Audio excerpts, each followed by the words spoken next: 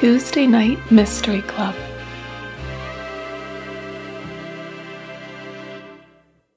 Hello and welcome to the Tuesday Night Mystery Club. This is a show where I tell a guest a mystery story and they try and guess the solution. I am your host, Caitlin McCluskey, and today I am very excited to announce I have another podcaster with me, the host of the She Done It show, Caroline Crampton. Hello. Hello, thank you for having me. So you host a podcast that talks about golden age of detective fiction kind of topics. Do you want to explain a little more about what you do? Yeah, so the episodes are normally between 20 and 30 minutes, and I pick a different theme or sometimes an author from what's known as the golden age of detective fiction, which is normally defined as being the period roughly between the First and Second World War, so 1918 to 1939, although Right. a lot of the tropes that were started then were then continued by writers through the 20th century. Mm-hmm. So sometimes you get books from later that you can still reasonably call golden age, but some of the big names from then, which I'm sure your listeners will know: Agatha Christie, Dorothy L. Sayers, Ngaio Marsh is another one, Josephine Tey, lots of great writers. And I've been doing the show since November 2018, and periodically someone will say to me, like, how do you find so much to talk about in just this very small couple of decades of publishing in a fairly niche genre? And I say, but there's so much still going. Yeah. There's I think one author that I have one of his books, but I hadn't realized that they were such a well-known author until I was listening to your show. I think Anthony Berkeley, is that the right name? Anthony Berkeley, yes. And Barclay, he published okay. under that name and as Francis Isles.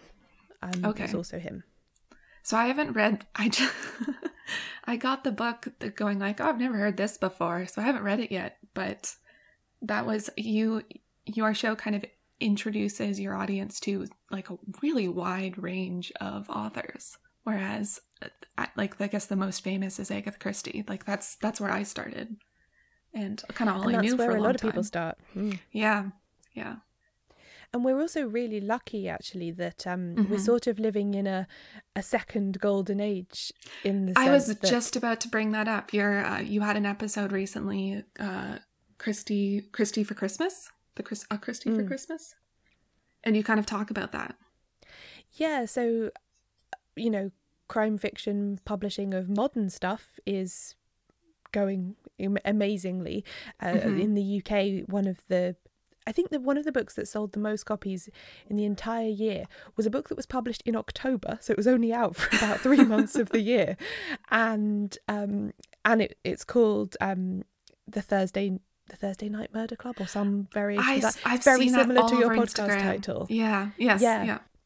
And it is a modern set novel, but it's so similar to something like The 13 Problems by Agatha Christie and various other books, and it's got so many sort of golden age flourishes and homages in it, that it just seems too perfect a parallel almost. And also just on the front of the books that come from the 1920s and 30s, it's never been easier to get hold of them. I have a friend who is a couple of decades older than me, and she's described to me how, as a fan of this stuff, even 15 years ago, it was really hard to find them. You just had to rely on what came along in a random secondhand bookshop you went into on holiday, sort of thing. Right. Whereas once eBay existed and online auction sites and online forums where people could exchange books, and then even more recently there's been a real culture of republishing and reprinting. Authors who weren't as popular as, say, Agatha Christie, who's never really been out of print in any way, but ones who were tremendously popular, say, in the 1930s, but who then largely disappeared when their books went out of print. Maybe they died and then their heirs didn't really make much of it. Yeah. Things like the British Library Crime Classics imprint and Dean Street Press and various others have been bringing these books back. So it's actually really easy now to walk into a mainstream bookshop and buy these things new, which it's never really been the case since they were originally published. I love it. I'm discovering all these new authors as well. And so, yeah, it's so fun. I will link to your website in the description of this podcast if anyone is interested in checking out Caroline's podcast. Or if listeners are interested, you can search She Done It in the app that you're using to listen to this now, and you should be able to find it. There you go. She Done It. So people might be wondering, I'm going to be telling you a detective story, but you are clearly well versed in the golden age of detective fiction. So today we are going to be talking about The Word is Murder by Anthony Horowitz, who is a much more recent kind of detective fiction author. He started with his series with Alex Rider, which is like a children's book series, and now I think he writes TV shows as well. I didn't look too much into him. Okay. I had to review for work one of his TV shows, which was called New Blood. It was quite good. I enjoyed it. Right. But yeah, I think he's best known as a novelist. Yes. Yeah, I was mentioning the name to a friend, and she had read the Alex Rider series, so she hadn't heard of him, or she recognized the name, and it was from kind of childhood to a degree. So I've never read any of his children's ones, but I did work. I used to work in a bookshop through school and university, and we used to sell them by the bundle. It felt like they were. It was probably just. It happened to be the time when they were sort of at peak popularity. They were probably still coming out, and kids coming in after Christmas with book tokens. It's all they wanted to buy. I didn't read that series. It wasn't on my radar, but I read his Magpie Murders this past fall, and I thought it was fantastic. It was such a good book. It wasn't right for this podcast. It was too complicated, but I found this one in a secondhand shop, so I was very happy to read it, and it did work. It's going to work for a podcast. I think it's it's more straightforward as a murder mystery. Yeah, so as I think I said to you when we were arranging this, I listened to an audiobook of his Moriarty book when that first came out. Okay. I was going through a Sherlock Holmes phase and looking for everything and anything to do with it, but and I did enjoy it, and I thought it was a good sort of follow on from the character, but I just don't have time to read modern crime fiction most of the time. Fair enough. I understand that. I spend so much of my time reading for my podcast and sort of relatedly around it that I just don't have time, and people are often shocked at the extent to which I know nothing about what's going on in contemporary crime fiction. That's so fair. I can't really read from on my own time. It has to be reading for the podcast, which is fine because I love mystery books. Would you like to get started, or do you have any questions? Yes, let's go. Okay. No, let's do it. So this book starts with, we're following this character called Diana Cowper, and the whole book is set in England, mostly in London, it's kind of fun. I've never interviewed anyone from England before, so you actually might know some of the places I'm talking about. I lived in London for 9 years before I moved to where I live now, so okay, I might have crossed paths with these characters. I don't know. So she's in London, and she's visiting a funeral home called Cornwallis and Sons, and it's to plan her own funeral. So that's kind of the introduction, the setting for the beginning of the book. And so she plans her funeral. She then goes and meets a friend for lunch. She goes to the Globe Theatre, which is the Shakespeare reproduction theatre. She's on the board there, and then she goes home kind of around dinner time. And is around 30. This is set now, is it? Yes, it's maybe early 2000s is when it's set, or 2010. This I guess I should say this book I think was published in 2017, but it's kind of set before a decade or so before. The reason I ask is just because the Globe Theatre hasn't actually been there that long, the reconstruction version of it. Okay, well then there you go. Yeah, so must be since that. So she arrives home around dinner time, and about 30 minutes after arriving home, she is strangled and then found 2 days later by her cleaning woman. So at first, the police think that it was just a burglary gone wrong. There had been other burglaries in the neighborhood, but then they hear about the funeral home, that she had been to plan her funeral that day, and it kind of gets a little more interesting, right? Yeah, that seems like too good a coincidence, doesn't Exactly. And especially for a mystery book. Can't be coincidence. Yes. So this is when we kind of get introduced to Anthony Horowitz. And so this book is written, like, Anthony is writing about himself as if he's like a Watson character. Oh, that's interesting. Yeah. So he's kind of saying he's in between jobs. Like he's just, it's very funny because he's writing about he writes about the Alex Rider series and some of the other stuff he has done. But then I think he throws in some TV shows and movies that, I mean, he doesn't, you can't really tell, but I don't think he is working. For instance, he says that he's writing the Tintin 2 movie script, which I don't think is a thing that ever happened. Oh, I see what you mean. So it's sort of quasi-autobiographical, but embellished. Exactly. Yes. So that's fascinating. Very clever. It's pretty fun, and it was a little hard. Like I had to Google some things to be like, did this happened in a movie? Because he'll talk about actors. Like this person played in Indiana Jones when it's just a made up character, but Indiana Jones is a real movie. Mm-hmm. So I had to Google things and be like, did this happen? No, it didn't happen.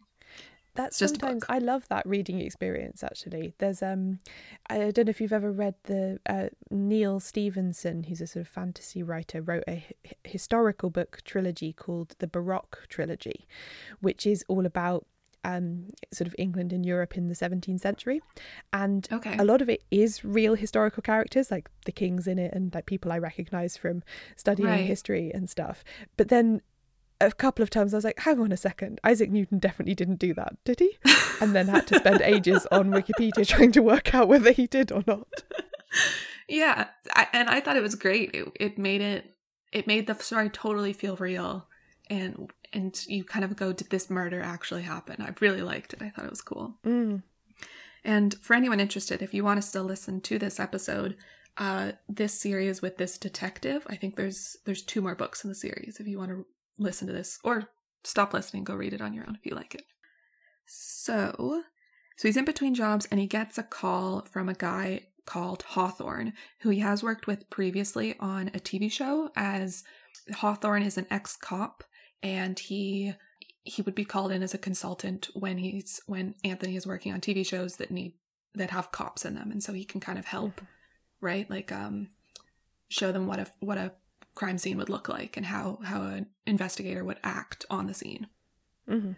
So Hawthorne wants Anthony to write a book about him, like a true crime novel, and Anthony's basically says flat out no, like I don't write nonfiction, I write fiction. So sorry, like you're gonna have to find a different author. But 2 days later, he's at a literary festival, and he's giving a talk about his Alex Rider series to mostly kids, but he kind of says there's always adults in the audience interested as well. When a woman asks him why he only writes fiction, and she kind of insinuates that he can't be a good author unless he writes nonfiction. And not that should mean anything, but Anthony kind of takes it to heart of like, should I? Like, am I limiting myself? Should I be trying to write nonfiction? Would it make my fiction better? And so it makes him question everything, and then he agrees to write this book for Hawthorne. He calls him back and is like, okay, I'll do it. That's such an interesting perspective, because like, my background is in journalism, and I've written a non-fiction book and never written any fiction, and I very much encountered the complete opposite to that, where people who have a similar sort of career to me are like, oh well, the real writers are the ones who write novels for a living, you know, we're just sort of like jobbing hacks around the edges, you know. So this is the opposite. Absolutely, which I think is, again, something I've encountered a lot in writing and journalism and stuff, is that the grass is always greener. Like, everyone always thinks what everyone else is doing is very proper. There you go. So I don't think, it may make it sound like Anthony had in no way been considering writing nonfiction, but maybe because he's in between jobs, he's feeling stagnant and he's kind of going, should I be writing? Like, maybe this would help my career. Which is also kind of funny, because clearly he has a fantastic career, especially with the Alex Rider series. But maybe it's that kind of everyone always feels like they could be doing better. Yeah, everyone always feels like everyone else is being very successful and they're not. Yeah. Yeah. So from there, and it's we still haven't totally got into the story. Anthony is talking about how he had showed chapter 1, which we've talked about. His chapter 1 was where he's introducing Diana Cowper and saying how she was strangled. So he wrote that. And Hawthorne reads it and goes, "This is terrible. Like you can't publish this because you're not telling us all the facts. There's too much extra like detail." Like he's kind of saying this should be more like what a police report would be, like, to the point. And so throughout the book there's kind of that struggle. I'm not going to talk about it because we don't have the time, but that just to give, like, that's their dynamic, is Anthony is a writer, Hawthorne is a ex-police officer, and they're very different. Right. So one of the things Hawthorne said was important that Anthony hadn't mentioned was that she wanted a I don't know this word, palm, like a Bible verse. Psalm. Yeah, psalm. Yeah. It's psalm? It's a psalm. Yeah. Okay. She wanted a psalm, Beatles song sung, and a couple of things like that. And Hawthorne's going like, well, you didn't say which psalm, you didn't say which Beatles track. So for your information, it's Psalm 34, and the Beatles song is Eleanor Rigby. Mm-hmm. And he goes like, you didn't say who she met for lunch. You just said she had lunch. So she met with Raymond Clunes, who is he was like a theater director. And he's kind of questioning, like, why did she only take public transport? Like, you don't tell us why she didn't drive her car. Her son, Damien Cowper, was having money troubles and he was into drugs. Like, you don't mention that. And so all these things kind of, then they start to talk about them a little more. So, and I'm going to get into them all later, actually. I'm going to leave those as kind of questions to think about. So Anthony has called back up Hawthorne. They've met for coffee to kind of discuss how the book is going to work. And then they go to visit the scene of the crime. And Hawthorne is super blasé. Again, this kind of like gets into his character, but he just goes into the fridge and makes himself a sandwich with the dead woman's food. Yeah, that seems wildly inappropriate. Yeah, exactly. And so Anthony is describing that in the book to say, like, this is who this guy is. He kind of goes, well, she's not going to want the food anymore. Like, that's his interpretation. Someone's got to eat it. Okay. So Hawthorne thinks that it was someone that Diana knew because of the way things were. There was no forced entry. Like, she had let this person into her house. But he doesn't think that she had known him well he thinks that it's a him because it was strangulation. And this is something you've also brought up, I think, in one of your episodes about a woman's crime versus a man's crime. So there's kind of that being talked about as well. Yeah, there's, I think, quite a lot of discussion of strangulation in that sense, that it's it's intimate, like it's a way of killing that means you have to get up really close to the person. Yes. And therefore it's often connected with sort of personal or passionate crimes like jealousy or revenge, as opposed to just I'm eliminating a professional rival in a circumstance. People might be more likely to like hit someone on the head with something heavy or poison them in that circumstance. I think in practice a lot of these assumptions are a bit general. They don't really help you that much, but yes, it's definitely an existing idea. Right. So that kind of gets touched on a little bit. It looks like the perpetrator had asked for a glass of water because the water is sitting on like the mantle in the living room, the front room where she had been killed. And then the other weird thing is that her credit card is sitting on the mantle beside the glass of water. And it's weird that it's not in her wallet, her purse. And they look into it and no purchases have been made on the credit card that day. So it's just someone's got it out and then just left it there, which is odd. Right. And so throughout the house, they had thought it was a burglary originally because some things had been stolen. But there's things like she still has her diamond wedding ring on her fingers. They haven't taken that. And so it's kind of a question about, was it really a burglary or was it just made to look like a burglary? Or was someone looking for something specific and then found it? Possibly. Because, they didn't want this. The ring clearly wasn't what they needed. Mm-hmm. They had used the curtain sash. There was a curtain sash in the sitting room on the curtains that they had used to strangle her. It looks like she had gone into the kitchen to get the glass of water, and so maybe that was a ruse. And then when she came back in, they had strangled her, from what they can tell. They find a picture of her and her husband, and Anthony's first reaction is, oh, like they're divorced. And Hawthorne goes, of course they're not divorced. Like, she had the wedding band on still. She wouldn't have done that. No, he died 12 years ago of cancer. So there's a little point there just of kind of the same like Watson-Sherlock dynamic of Anthony makes all the wrong assumptions and Hawthorne corrects him. I see, yes. So the other thing is they're just kind of looking around. Anthony is making notes of everything, so including the picture. They see a key. It's like a fish-shaped key ring in the kitchen that has 5 hooks, and there's 4 keys on it that have labels on them. And the one they find interesting is there's one labeled with the name of her house in Kent, which she doesn't own anymore, and so they're wondering why she still has the key. Mm-hmm. And that had been the house where she had lived with her husband, and she had lived there after he had died, but then there had been a very tragic accident in Deal, and she had sold that house and moved to London, which I will talk about that more later, but just keep that in mind. Okay. They go up to her bedroom, and Hawthorne notices, Anthony doesn't pick up on this, but Hawthorne notices that there had been a cat living in the house, and he's wondering, where's the cat? Because they haven't seen it. In her medicine cabinet, there's some sleeping pills, and so they're thinking maybe she was worried about something, she was having trouble sleeping. And so they've kind of done their rounds of the house when Detective Inspector Meadows shows up. And clearly him and Hawthorne, the ex-inspector, do not get along very well. And Anthony, who I think is an Agatha Christie fan himself in real life, and he talks about it in the book, he compares this dynamic. He's wondering, is Meadows going to be like Japp in the Agatha Christie series? You know? Right. So you can, like, the blundering detective. And again, it's that kind of dynamic of Meadows saying that this glass of water is important, and Hawthorne going, you won't find any DNA. Like, no one touched it, that kind of thing. Like, he already knows. Mm-hmm. But Meadows does make a point. He tells Anthony to be careful around stairs, and so he's kind of making a jab at Hawthorne for why was Hawthorne kicked out of the police force? Because he didn't retire. He was fired.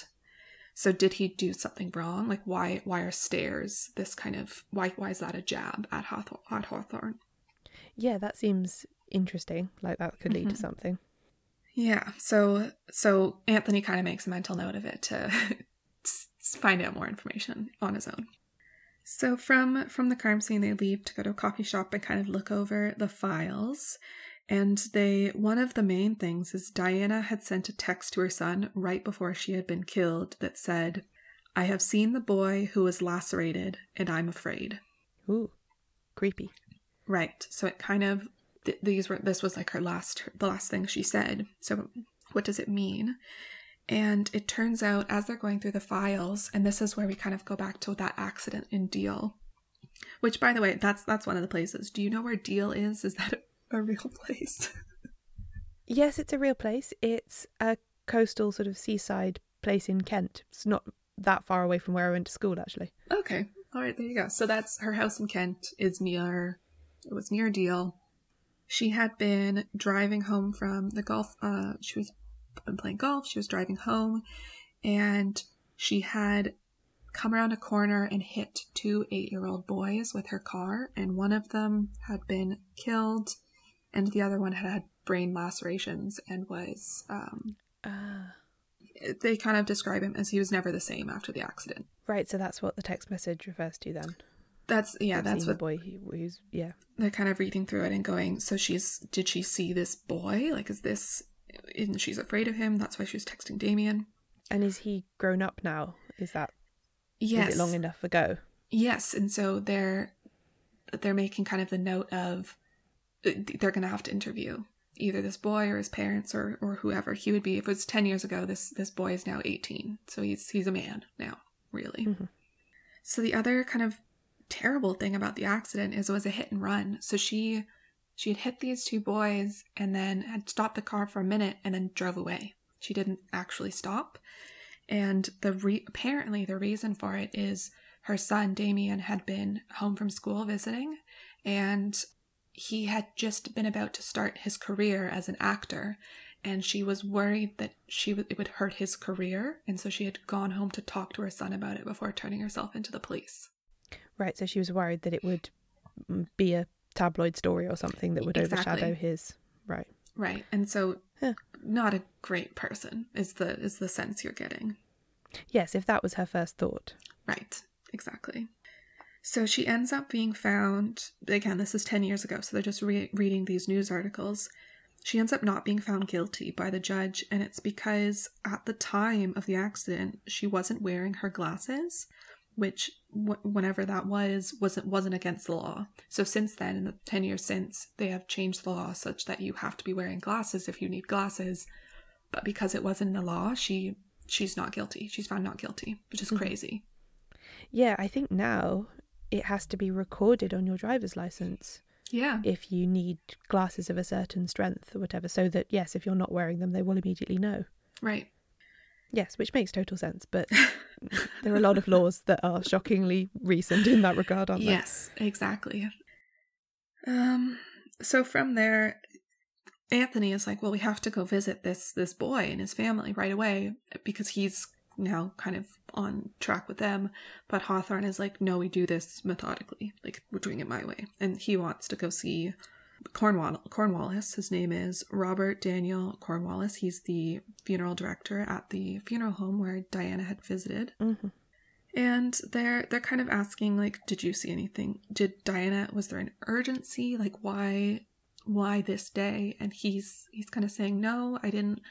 There was nothing different about her than anyone else that comes in to plan their funeral, which I wonder how common that is, that someone plans their whole funeral versus leaving it to the family. But it must happen fairly frequently. It must happen, but I'm lucky to say I don't have any personal experience of that yet. But I don't know. I'm in the same boat. I think that's why I'm wondering about it.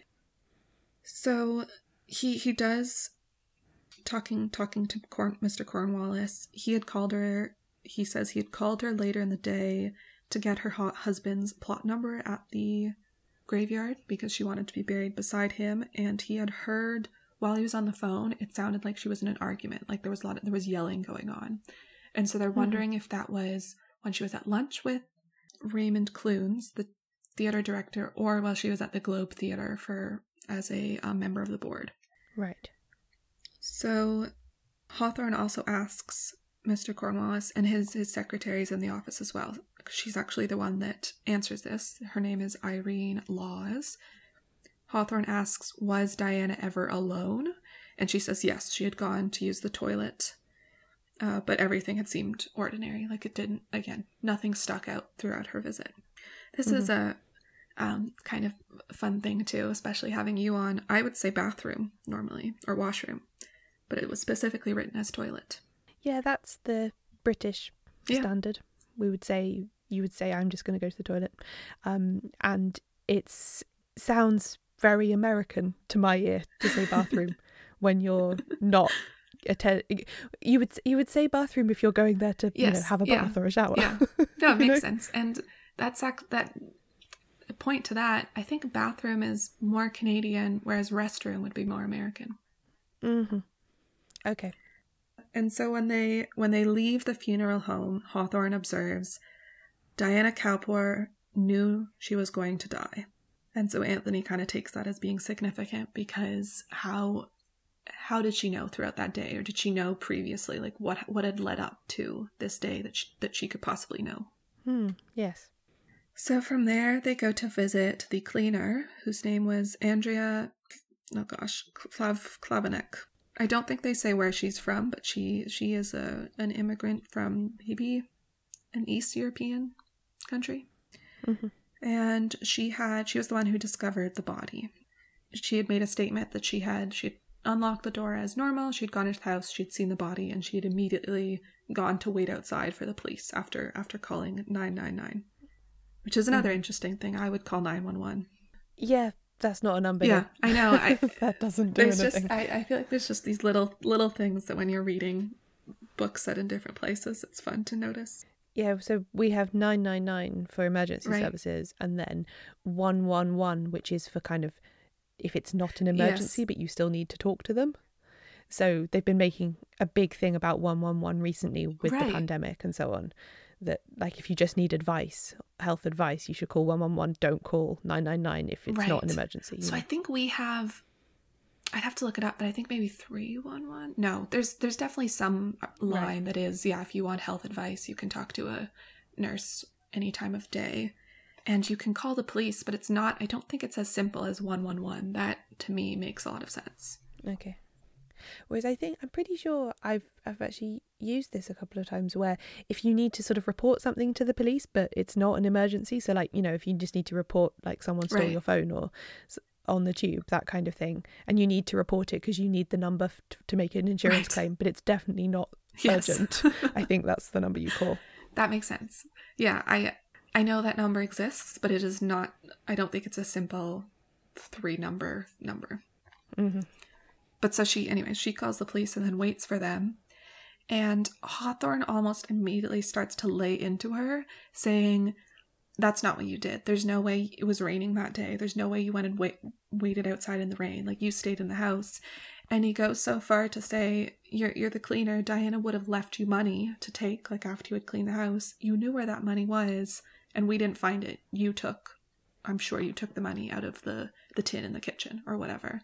And she denies it, and, they have this back and forth, but she does admit eventually that she had taken the 160 pounds that was in the container. Mm-hmm. And I think from this point, Hawthorne, again, it's that they're kind of going about him being this kind of brilliant detective, right? So he seems to know even more. He knows she took something else. And so he asks her to give it to him. And it ends up being a letter that she has taken, which Hawthorne later tells Anthony he thinks she had taken it as blackmail. So the letter said, Mrs. Cowper, you think you can just get rid of me? But I will not leave you alone. What I said is just the beginning, I promise you. I have been watching you, and I know the things that are dear to you. You are going to pay. Believe me. Ooh. Yeah, so it feels pretty threatening as we're looking at it right now. And they ask Andrea kind of a little more about, like, did she know more about this letter? And she says that a man had been there about 3 weeks ago. He had been very angry. And she thinks that he might have killed the cat, Mr. Tibbs, because the cat had disappeared. And so that's kind of where they get their answer on that. Yes, there had been a cat, and they don't know what happened to the cat. I suppose the obvious conclusion to draw is that the threatening letter is somehow connected to the hit and run incident, right? That the boy or someone in the boy's family or something is still wanting to, is still upset. Because she didn't get convicted or anything. They feel like there's still something that is owed. And they do kind of, Anthony brings this up where he's saying it's almost 10 years to, like, anniversary to the accident. And Hawthorne's very clear to say it's not 10 years, it's 9.5 months. But it is close to. And so there's definitely that kind of feeling of, who's this letter from? We need to figure this out. Yep. So next they go to see Raymond Clunes, who was the theater director that Diana had lunch with on the day she had died. And so the kind of big deal thing here is that Diana had enough money that she would invest in these theater productions. And the most recent one she'd invested in, she had lost £50,000. And this is on the production of Moroccan Nights. Right, okay. So that seems like something she might be quite angry about.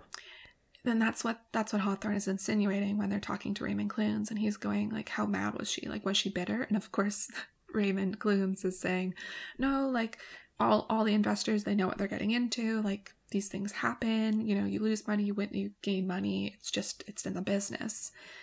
And Hawthorne's not taking that. He doesn't believe him. Yeah, I feel like even a very wealthy person would notice if they lost £50,000. It's a lot of money. I agree. So I guess that's kind of the point of they are not sure how much they can take Raymond Clunes's word for anything on what's going on with this production, and how much money it had lost other people too would be kind of going into things. But kind of something interesting he says as they're interviewing him is that he knows that the anonymous letter, the threatening letter, was sent by Alan Godwin, who was, kind of as you were saying, was the father of the two boys hit in the hit and run. Right, okay, yes, that seems to make sense. Right, and I don't know that they can guarantee that the letter was from him, but he had been the man there 3 weeks ago who was angry and pestering her for money. He wanted money from her, and Raymond Clunes was saying that he was advising Diana not to give this man any money, like to kind of try and cut him off, like don't engage with him, don't talk to him. Mm-hmm.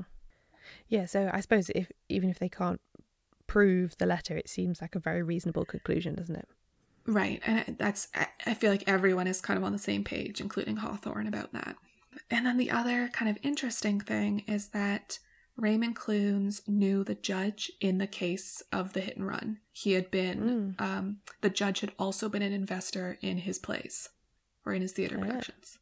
So Hawthorne's really paying attention to that connection, and he's going to bring it up later as well. Okay.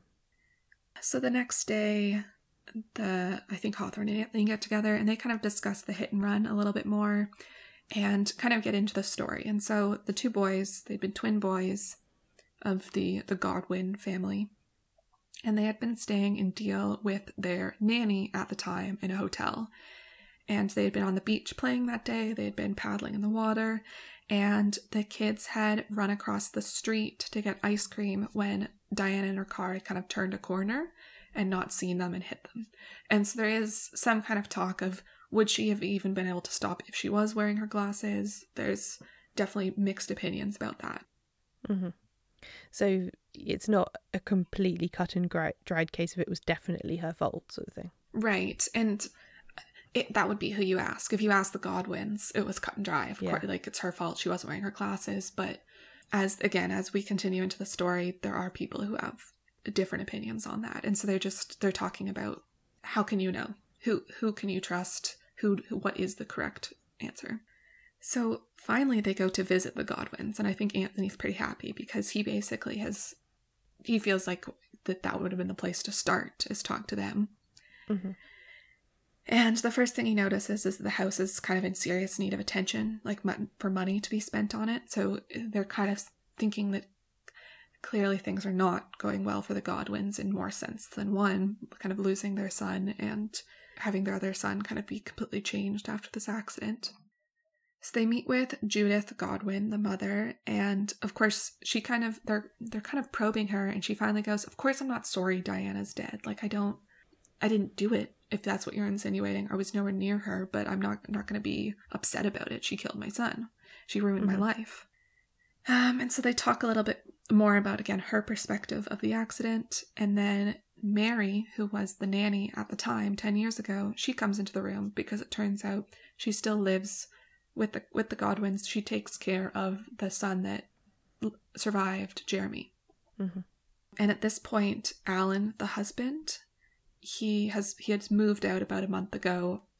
Alan and Judith had realized their marriage kind of wasn't working. Like, and again, from this accident, she's kind of saying she thinks they just can't get over that. Neither of them can. So Hawthorne questions Judith. He kind of goes to her, "You had been in the vicinity of on the murder day." Like, and he says he has CCTV footage of her coming out of the subway. And so she's a little caught by surprise and goes, "I didn't even know Diana lived in that area." Like, that's why she hadn't said that she was in the area at the time, because she didn't know she was. And she says she was going to buy furniture because they're trying to sell the house, and the realtor had said they needed to make it look more beautiful. And Anthony kind of thinks at this point, he doesn't think that a little bit of furniture would change anything, so he thinks it's kind of a loose excuse. Yeah, I suppose that's one of those classic things in a mystery novel that could cut both ways, in that sometimes a writer does introduce a total coincidence that is a coincidence, right? Because it seems suspicious that it should be so, you know. I think that comes up in some books of how many coincidences can you allow? Like one coincidence, sure. Two coincidences, maybe three, definitely not. Yes, exactly. Even though, and I can't remember. I wish I could remember which book it was in. Possibly it's Anthony Berkeley's The Poisoned Chocolates Case, which is a book about mystery writing and solving and the sort of relationship between the two, in which they talk about this, I think, and they say that, you know, in real life coincidences happen all the time. Like you do run into people, you know, in huge cities and all this kind of thing, but somehow we don't like them in fiction. They seem forced if they happen in fiction. Yeah, totally. So exactly, that's here. It's, and I think Anthony is pointing to that of, do we trust her or do we not? The detective has to figure that out. So they kind of ask about Jeremy, like, is it possible that Jeremy could have been in the vicinity? And she says no, her son never leaves the house on his own. Like he doesn't have the kind of mental capacity anymore to be able to do those kinds of things on his own. Like he would need, I think it's to do with directions maybe. Like he wouldn't be able to remember how to get home. Right. And they asked, did Diana come to see him? And she's like, definitely not. She's never been in this house. She has not seen him. And so they also ask Mary to retell her story. And the kind of thing she points out at this point is that the ice cream store that the boys had been running across the road to go into was closed. So it wasn't even like, it kind of adds this whole new layer of sadness to the story of they didn't even need to be crossing the road. There was nothing there. Right. It was pointless. Right. Then Judith kind of allows them, she wants them to see Jeremy and basically to show them, like, if you don't believe me that he couldn't go out on his own, like, come up and see him. And Anthony describes it as the brain damage is evident in his speech and eyes that look vacant. And I kind of struggle with this sometimes of how to describe, like, what is an appropriate way to describe kind of disabilities.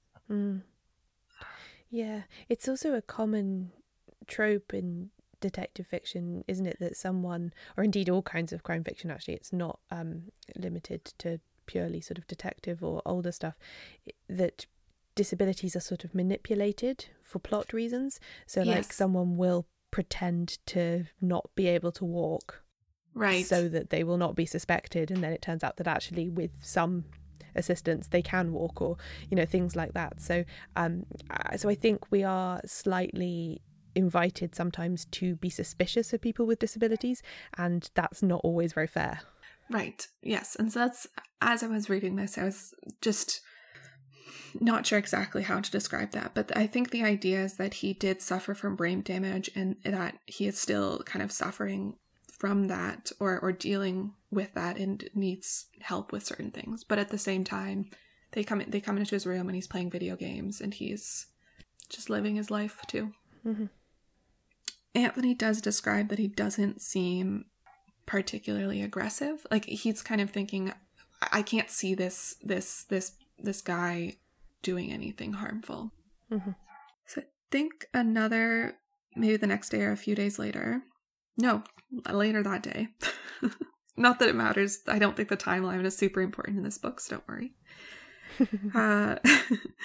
Hawthorne gets a call, and it's Damien Cowper is finally back in town, and they're kind of noting this as significant. So Damien he trained at, and maybe you can help me with this, if it's the RADA or RADA, the Royal Academy of... You would say RADA something. Is how it's RADA. Said. RADA, the Royal Academy of Dramatic Arts, and it's sort of the poshest and most exclusive place to go for acting school. Okay, and they make it sound like in the book they make it sound exactly that, but they also never tell you what the acronym means. You're supposed to know, right, and so I figured you would know, but I do not know. I had to look it up. It's supposedly incredibly competitive to be able to get in, like probably harder to get in than to Oxford or Cambridge or any other very prestigious university. And it also has a overwhelming reputation for being sort of posh white people who get in, I think. Okay. Yeah. And there have been stories, I can't remember, and there are a couple of other drama schools in London that sort of share this reputation, and I can't remember which one it was that she went to, but do you know the actor and writer Michaela Cole?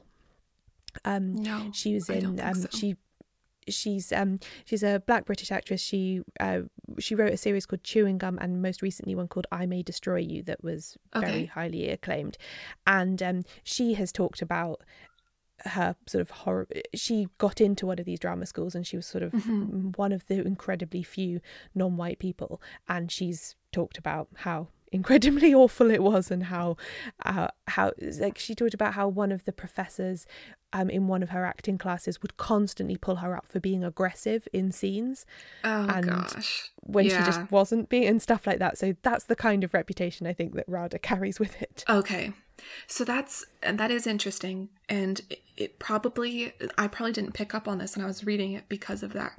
If I had known that context, later we'll be introduced to Damien's girlfriend, Grace, who had also gone to RADA, and she was a Black actor, and I think it kind of gets talked about in the book how she had gotten a scholarship to be able to go to the school, and it might have been something to do with her ethnicity or her race that helped her get that scholarship. So maybe that, if I had been reading it with that context, I might have picked up on Anthony maybe had played into that a little more too. Yeah, I think you're right. I think that is connected, because I do think there has been some effort by that kind of school in the last few years to improve their reputation on that front, but that it's been done in a very sort of blunt way. A bit like, I think I've seen it reported the equivalent in some sports, like why are there so few non-white rugby players in Britain, and the solution is just to like throw scholarships at a few people and then just consider it done, rather than looking at what are the structural reasons why we might not get many applications from people from these backgrounds, etc. So that probably, I'm sure I'm missing it, but I think that gets talked about. And so it is interesting that it's very well known. I think you're supposed to have that idea of like everyone knows this place. So just to get, Damien went to RADA, and that's where he had gotten his big break. And this is one of those interesting things, if they kind of say all these movies that he's been in, where I had to go, was he actually in these movies? Is this a real person? I see, and no, right. It's totally fictional, but the movies are real. I see. So he's been in Los Angeles, and he doesn't arrive in England for a week after his mom died. And so there's this talk of, wow, he's such a great son. Like, really, how much can you care if it took you that long to book a flight and get out here? So they go to visit him at his house in Brick Lane, is that a real place? Yes, that's a real place. It's a quite famous neighbourhood in East London, and it's particularly associated with the Jewish community there. So if you want to have really good bagels, you would go to Brick Lane. Okay. So he lives there, and they do kind of insinuate that it's this kind of nice neighborhood. And they describe him as a prick. Like he talks to his mom occasionally on the phone and email, but really she comes to water his plants for him, and that's kind of the important part about their relationship. So he just doesn't seem like a good person. They kind of talk about the accident and deal, and this is where he's talking about how his mom hadn't stayed on the scene because she thought it would hurt his reputation, and he's kind of almost saying it as if it's a good thing, like, yeah, she was just thinking of me, like everyone would have done that, when we can look at it and go, no way. Yeah, because I feel like if you thought that was a bad thing, I don't think you would tell investigators about that. Yes. Yeah, so that's quite a revealing thing about his character, I suppose, that he thinks it's a positive thing that he should tell people about. I agree. He also brings up, this is something new, he says that things didn't add up with the accident, and I don't agree with him that it didn't add up, but he does say the first witness on scene had disappeared. Like, they had this call for the trial, and this person who had like firsthand seen, I think the only person to actually see the accident and been there first, never showed up to the trial. So he thinks that's weird. And then he brings up the ice cream shop being closed. And he's like, it was closed. Like, why were they really running across the street? Like, that's kind of his take. But it's hard to take him seriously with his kind of, his attitude towards things. Interesting. And then Diana says, oh, sorry, not Diana. Damien says that Alan Godwin had been harassing his mother for money. So clearly she had told him about that as well.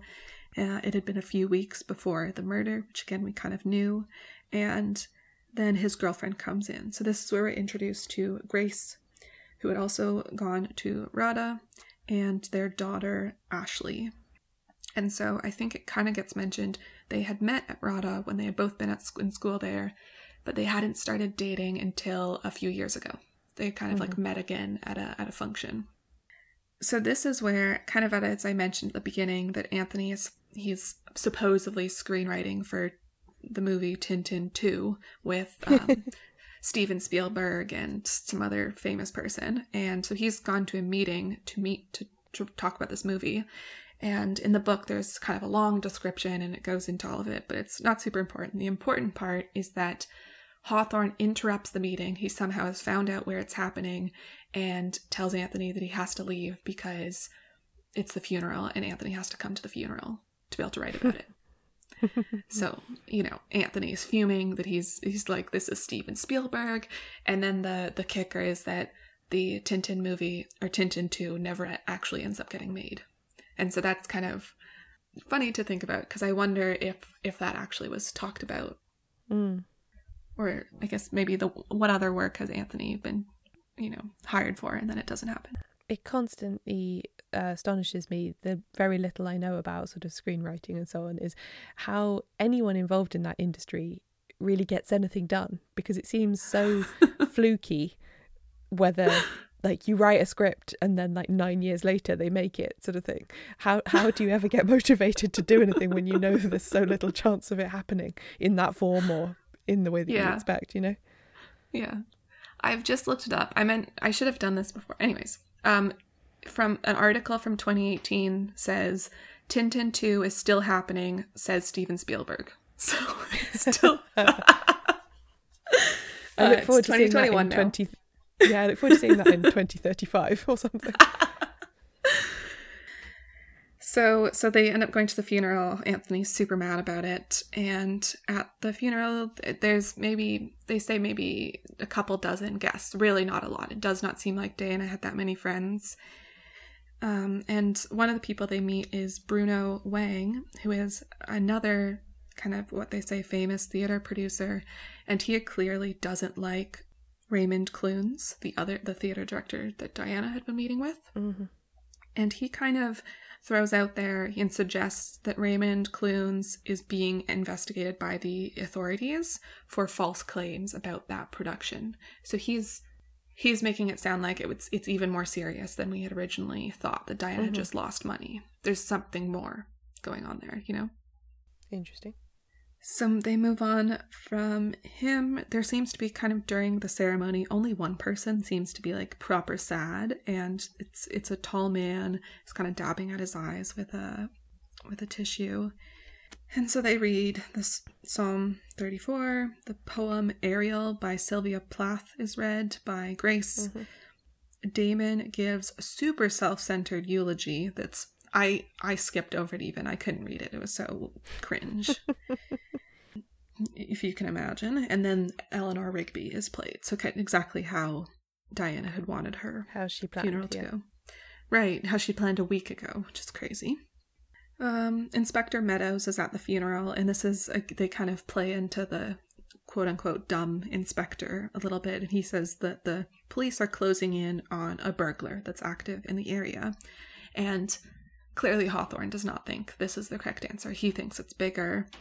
And perfectly at this moment, they're lowering the coffin into the grave, and a sound starts to play. And it's it's the recording, the wheels on the bus. And so it's coming from within the coffin. This song is playing. The wheels on the bus go round and round, etc. And it just keeps going. So weird.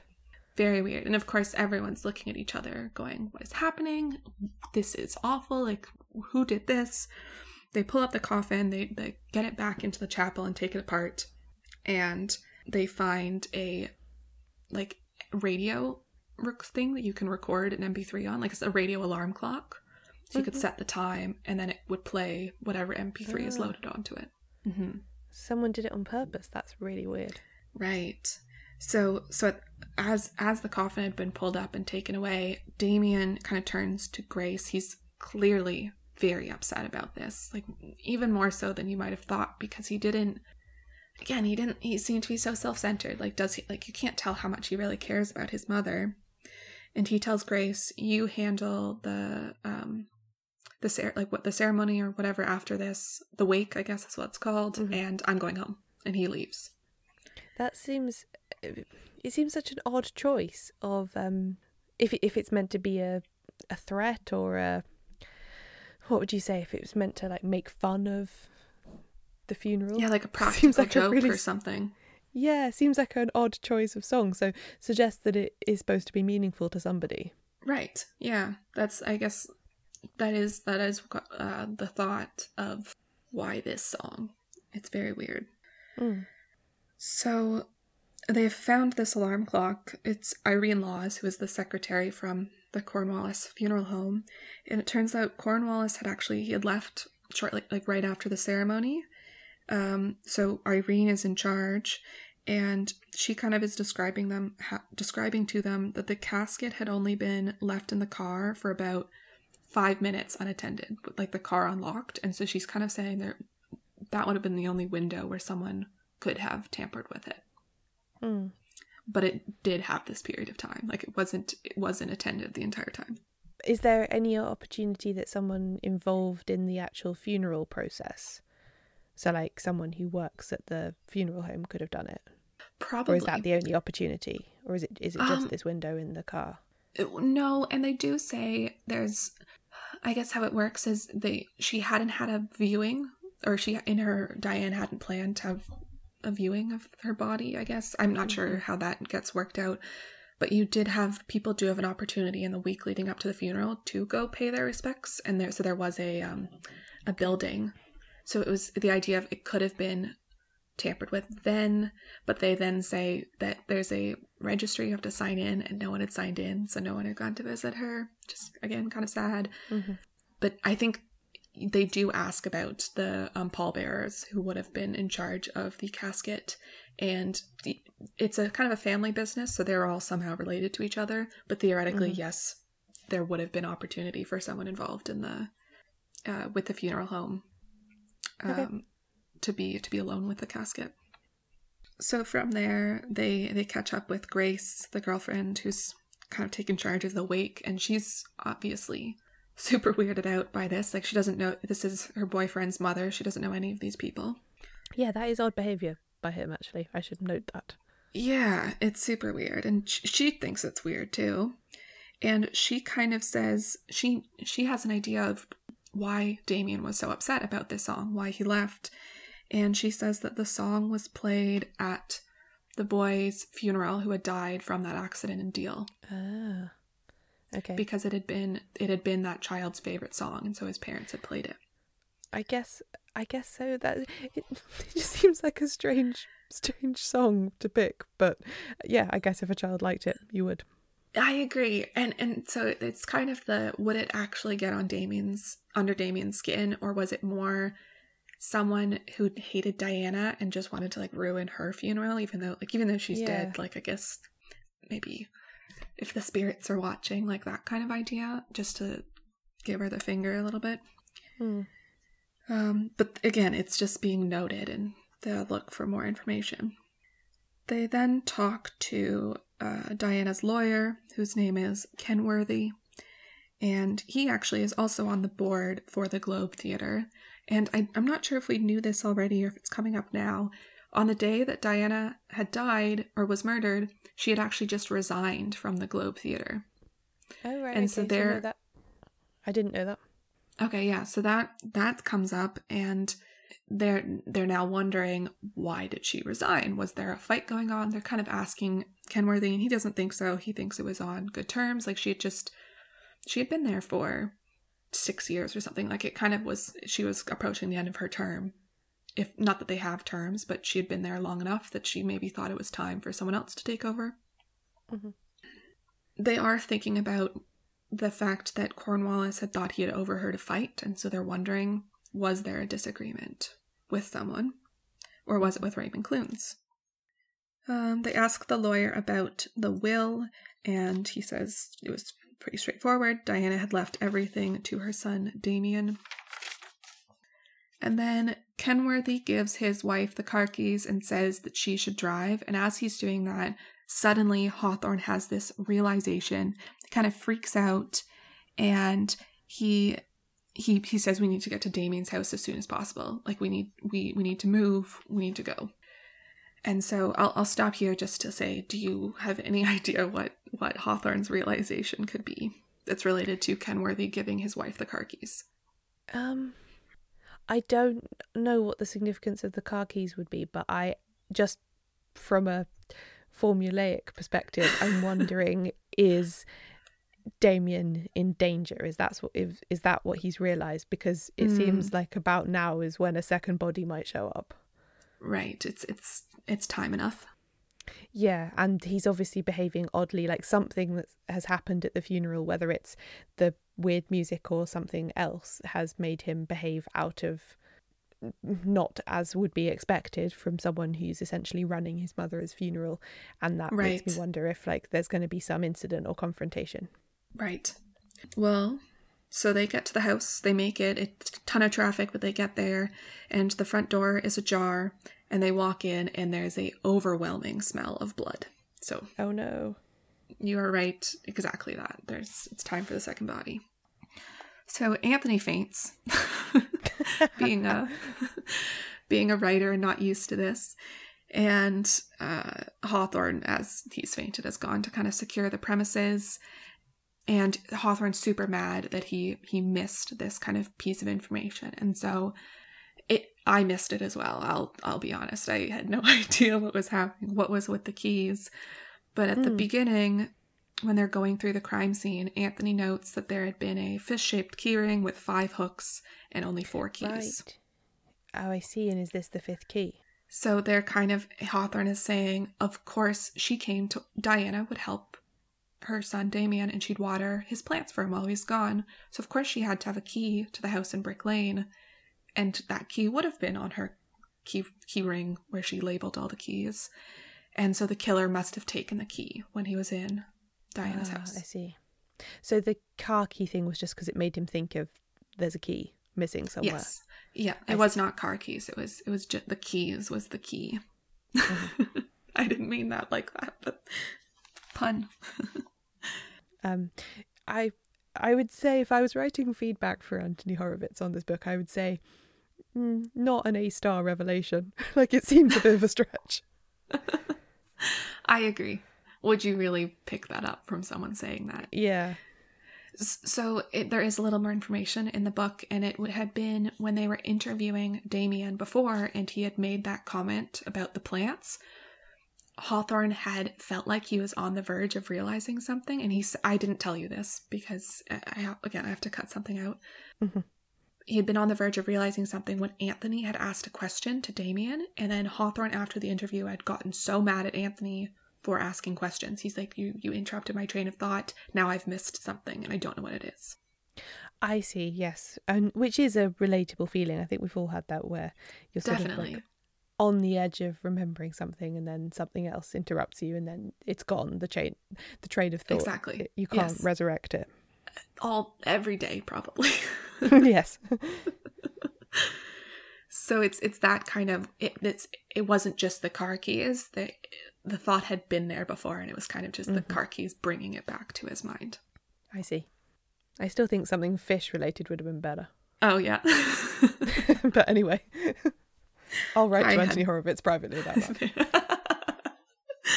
Tell him he's not quite Agatha Christie yet. So of course this is the police arrive, and this quickly becomes a full-blown crime scene. And this is something you don't see in, I would say, golden age of detective fiction books, but they have to stay there for basically the entire day because they can't leave until the police investigation finishes, because they're kind of part of it now. Of course, yes. Well, that's a nice touch, actually, because I do think that a lot of crime novels, whenever they're from, do make everything happen probably a lot faster than it does in real life. Right, exactly. So Hawthorne's kind of describing, he thinks Damien was lured from the funeral with that song. So now that we've seen this play out, he's like, okay, that song has to mean something that we don't know yet. So as they're leaving, Grace pulls up in a taxi, and her reaction seems rehearsed. Anthony describes it almost as if she had seen that something was there was a crime scene outside her house, and she had told the cab driver to drive around several times while she figured out how she wanted to react. Okay. Which is fair, like she is an actor, so that kind of plays into it, but they're more saying, doesn't look like there's a lot of love lost between Damien and Grace. And again, because you're not reading this, you haven't picked up on it, but I will say you can feel that tension. It seems like they might be together because of this pregnancy. This daughter, Ashley, is more how it's described. Like, they're not married, they're just dating. They live together, they whatever, but it's more for show. Yeah. So they go to visit again. So as we kind of noted, Irene Laws had taken charge of the situation because Mr. Cornwallis had left the ceremony earlier, and it turns out he kind of is. It does, and he's super apologetic about it. He feels awful. He's kind of saying, I would never do this, but my son, it was his school play, and I had told him I wouldn't miss it, and I thought Irene Laws would be fine in charge of things. So they go to visit him because they want to know more information about was there any more time when someone could have tampered with the casket. Did he actually go to the play? Yes, there seems to be no reason to suspect otherwise. Okay. And he does have kids. They notice that very quickly when they walk into the house because it's a complete mess. There are things everywhere, and toys, books, clothes. No surface is left untouched. So they're kind of talking about his son. His son loves acting, like that's his passion. And so the reason the school play had been so important is that it wasn't just any old soccer game. Like, this was what his son loved. And he is shocked about the news of the murder. And he agrees that the alarm clock must have a connection. He's also very upset about the alarm clock because now, like, it just makes their business look bad. Like, he's gonna have to repair that kind of that image of what's going on. He feels like this wouldn't have happened if he had been there, which isn't necessarily true. But that's another feeling I think everyone can relate to, of it's hard to not put blame on yourself if you're technically in charge. Yeah. And so he does think that the most likely time would be that, what Irene Laws had said, those 5 minutes where the coffin was in the hearse and the hearse was left unattended and unlocked. And he points to the same things of they have their funeral home, but they don't do the work there. He would have been working on the body, embalming it they have another facility technically there, but he would have noticed, or Irene would have noticed, when they were putting it into the coffin. Cornwallis, before they leave, he kind of remembers something, and he says he had gotten a call a few days ago asking about the funeral. It was someone asking about the funeral, where it was going to be, what time, that kind of thing. But the person had refused to give their name, which he had found strange. And of course, Hawthorne kind of agrees. But he had the phone number because it was on record. And so he writes it down for Hawthorne. And as they're leaving the house, Hawthorne shows Anthony that it was the same phone number that Judith Godwin had given of her husband's phone number. So this is Alan Godwin's number. Okay, the one who had supposedly been harassing Diana. Correct. And possibly blackmailing her, yeah. Possibly, yeah. So he clearly, an interview is needed with Alan Godwin, but they'll get to that. So Anthony has a meeting with his literary agent, and she's mildly upset about him taking on this book idea without consulting her. But I think it takes some convincing, but she says she'll work it out, basically, because I don't think she necessarily has control over him. He can write whatever he wants, and she just has to try and make money from it. Mm-hmm. So Anthony goes to meet with Hawthorne at Alan's work. He works, I think, kind of downtown London. I think on the way, or maybe as they're sitting in the waiting room, Hawthorne mentions that Raymond Clunes has been arrested. So again, that investigation, more serious than initially discussed.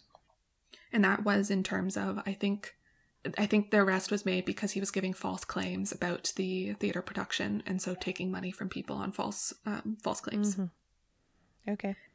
So they go into the office and they both immediately recognize Alan as that man who was crying at the funeral. And so that's super weird. Yeah. And they also recognize and they'd noticed that at the time, but that he had left as soon as the radio alarm clock had started playing. Mm-hmm. So he admits to going to Diana's house and begging for money. He basically says, my business is failing, my marriage is failing, we have to sell the house because my business is failing. I thought she would have some kindness in her heart to help us out, seeing as she kind of caused this to some degree. Mm-hmm. And he also admits to sending the letter, but kind of says, why would he want to kill Damien? So at this point, I think that's what's going on, is like Diana maybe, but he's saying Damien had nothing to do with this. Sure, Diana went home to talk to him afterwards, but Damien didn't make that decision. Diana did. Like, I was mad at her. I wasn't mad at him. Right, which seems plausible and honest. Sure, yeah, exactly. So don't get too much out of him. I think he kicks them out of his office at some point. He does admit to that the song had been played at his funeral, at his son's funeral, and so he was upset about it, and so that's why he had left. Yeah, I don't think it's explained why he went to Diana's funeral. I think he might say he was happy to see her. Like he wanted to see it as like not a way to cope, but closure. He had gone hoping for closure and did not get it. Uh-huh. Yeah, that seems to make sense. Yeah. So Anthony at this point kind of goes off on his own, and this is where we get him interviewing Meadows, the police inspector. And through the interview, he learns a little bit more about Hawthorne's personal life. I'm kind of leaving those parts out of the story. I think it's being described as a way to develop Hawthorne's character for future books. I see. It doesn't relate to this plot so much. No, not so much. It's its own thing. But they do talk about, it's basically the idea that no one liked him because he was just really hard to work with. He kind of went off and did his own things, which is, again, kind of that Poirot, Sherlock Holmes character of the detective. They already know everyone else is in the way. Yeah, the classic irritable genius, Yes. And so, of course, that type of person is hard to work with. But the real reason he had not been fired for that, it was they had someone who they thought was a pedophile. They were interviewing him to try and get information, and they were bringing him down to the interview room that was in the basement. And Hawthorne had insisted that the man have handcuffs on while they were going down the stairs, and the man had fallen down the stairs and said that Hawthorne tripped him. Hawthorne said he had just fallen, and there was that kind of he said, she said, except it's he said. No one knows who technically to believe, and so not to eliminate, but to help with the scandal, Hawthorne had been fired. I see, so that's why the allusion to the stairs earlier. Yes, exactly. And so I wonder, that never gets brought up again. I wonder if that's in future stories with this character. We get some more information on what actually happened, but it's not talked about again. Yeah, that makes sense. Mm-hmm. So the next day, Anthony and Hawthorne are taking a train out to Canterbury, yeah. Which is actually that's really near where my parents live. Okay. So you went to school near Kent, and your parents live near Canterbury. Mm-hmm. No one steal my identity. So they're going out there to visit the judge, Nigel Weston, who had been in charge of Diana's hit and run case. And Anthony is feeling kind of smug here because he's reviewed his case notes and he feels like he has an idea of what has happened. Okay. And he thinks he knows who did it. And so he's kind of presenting this to Hawthorne. He's saying, I think it's Alan Godwin, and here's why. And so he presents, actually, here, I'll leave it at that. Do you want to maybe take a guess at why he thinks that? Why he thinks it's Alan Godwin? So I'll one more thing. He thinks it's Alan Godwin, and it has something to do with Diana's vision and wearing glasses. Ooh. Kind of. He's been reading about it, reading his notes. He's going back over them. Yeah. No, I don't think anything occurs. I think I would say that for me, Alan Godwin is a likely suspect mostly because of his opportunities on both crimes. Okay. You know, he's, from what you said anyway, he's been left unaccounted for. So like he left the funeral right when Damien did, so he could have gone round to Damien's house and killed him, etc., etc. So he's that kind of suspect, rather than, yeah. But I'm intrigued. Tell me about the glasses. So I don't think again, it's a long book. I'm cutting a lot of stuff out. So I don't think I properly alluded to what I think Anthony did in the book, because I did also have this thought. And so when Anthony has the thought, I know it can't be true because he has the Watson demeanor, and so it has to be false. But he did do a good job of making me feel like that I had figured it out, which I hadn't. Anthony thinks that it wasn't Diana driving the car, it was Damien, because no one had seen the driver. I see, right. And that she took the blame because of his career. Exactly. And so that's really why she had gone home, is because she was going to take this blame. And the whole glasses thing was, they had used that as a prop, as to say of why she wouldn't have seen these kids, but in reality it was she wasn't even in the car, so she wouldn't have her glasses. And so that's his theory, and he's kind of thought about this. He was pretty sure he knows that it's Alan, and Hawthorne shoots this down immediately, basically. And it's kind of to the degree of, there were a lot of witnesses. They had seen the driver. They had confirmed that she had left her glasses at the golf club that she was driving home from. Her vision was that poor. She couldn't see that far in front of her. So like that added up. Like just the cup, and there he's kind of saying the police would have looked into this. Like they would have known that it wasn't Damien in the car, that maybe Damien had an alibi or whatever. So it's not him. Right. So they've been on the train. That was Anthony's theory. Hawthorne shot it down, and they arrive at Weston's house, the judge's house, and he basically says Diana wasn't to blame. Like, she had been found not guilty, but he's kind of saying you can't base these cases off of morals. Like, I agree, she did a terrible thing. She should have been wearing her glasses. Like, it is ridiculous, but the law stated that she didn't need to be wearing her glasses, and we have to go based on law. Otherwise, we're compromising our profession. I see, yeah. So it introduces an interesting theme about blind justice, I suppose. Right, yes. And it goes back into people's opinions about things, because Hawthorne is clearly very upset. He does not agree with the judge. He thinks that Diana should have been convicted, or you can kind of get that sense from the way he's asking these questions. But the judge is confident. No, I made the right decision. She wasn't doing anything illegal. She was in the right, and I agree it's very sad, but that's how it has to be. Yeah. It's very matter of fact. And then Hawthorne brings back up, if you'll remember, Raymond Clunes had said that he was kind of friends with the judge. They had both, the judge and Diana had been investors.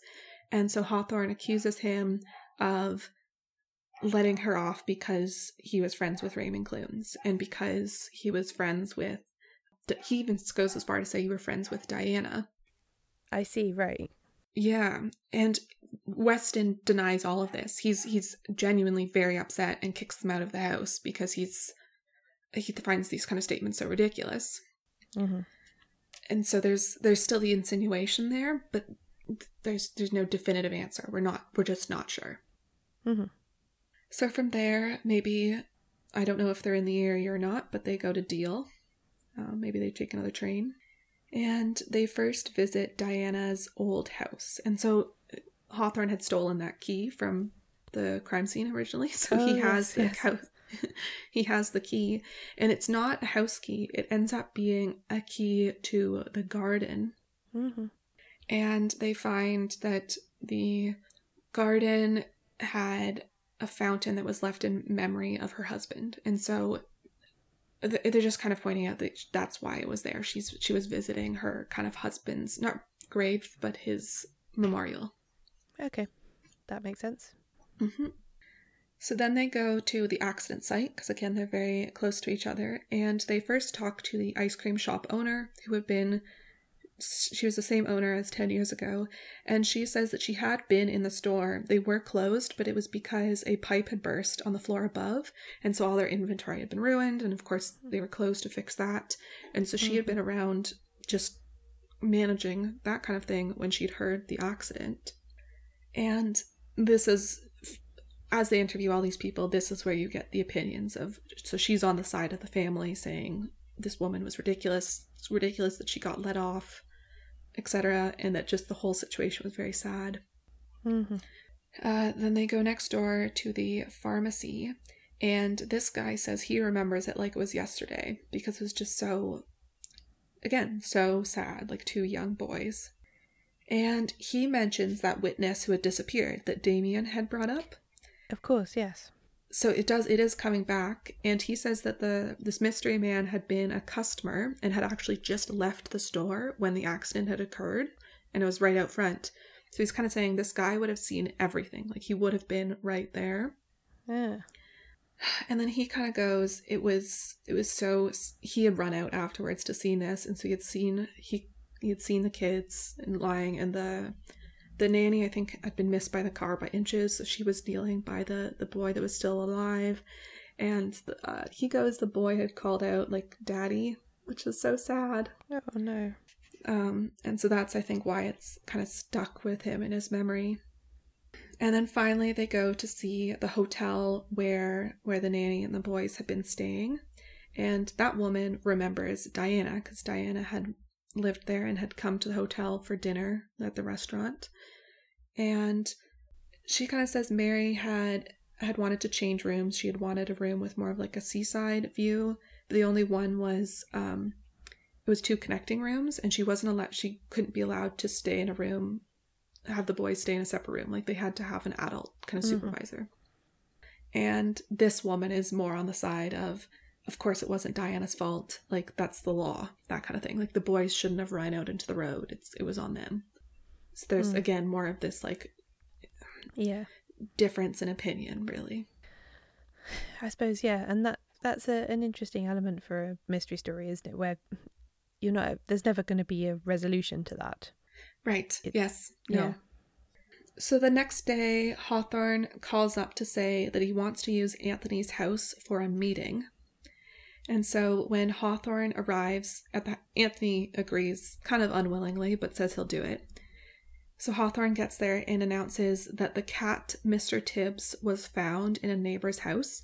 It had been on the roof and fallen in through a skylight, and the neighbors had been on vacation, so they hadn't been home to find the cat until... I can't... They don't say... It sounds like the cat lived, but I'm not sure how in this house. That's not just explained, but the cat lived. And then Hawthorne says something interesting, which is, I think, important. He says, Mr. Tibbs, the name of the cat, is the reason everything happened. Diana might not have died. So he thinks that's important, which is, it's just interesting. At this point in the book, I had no idea why when I was reading it. Yeah. So the cat... Let me get this right on the cat. So the cat was not stolen by Alan Godwin. No. It had gone missing of its own accord and fallen into the neighbour's house. Right. Exactly. Yeah. Okay. Yep. It just would have been around the same time when Alan had sent that letter. Mm-hmm. So this is kind of a side thing, but do you want to guess who Hawthorne wants to come over to Anthony's house for a meeting? There's two people. Is it Grace and someone else? Grace and someone else? And Ashley, maybe? Oh, okay. Her daughter? I don't know how young she is, so that might not make sense. She's maybe about 2, 4. Okay, so yeah, probably not her then. They are from separate households. They're not related. Oh, okay. So maybe no, you said Raymond was being investigated for something. Yes, he's been arrested. Okay, which I assume means he's in jail. But the way things work, maybe he's rich enough that he doesn't have to stay. That's more of a comment on society. Yeah, I would guess Grace and then someone else involved in the theatre somehow, okay. But I don't know. I feel like the theatre is important. Okay. I think that's a good guess. It's kind of a different story though. It ends up being Alan Godwin shows up and then Mary O'Brien, Mary being the nanny. I see. So it's from that side of the story. Yes. And so it turns out that they were lovers. And so this is where a lot of Hawthorne starts to describe a lot of the story, and a lot of things are kind of starting to fall into place. Right. To a degree. Mm-hmm. To a degree. Do you want to kind of take any guesses on how, now that you know they're lovers, maybe how that plays out a little bit? Or what are you thinking about that? Well, is it to do with how why the children... Did she, for instance, tell the children to run across the street to get ice cream so she could have a minute alone with their dad, even though she knew the shop was closed or something like that? Mm-hmm. It's kind of close to that, but it's worse in a way. It's sadder.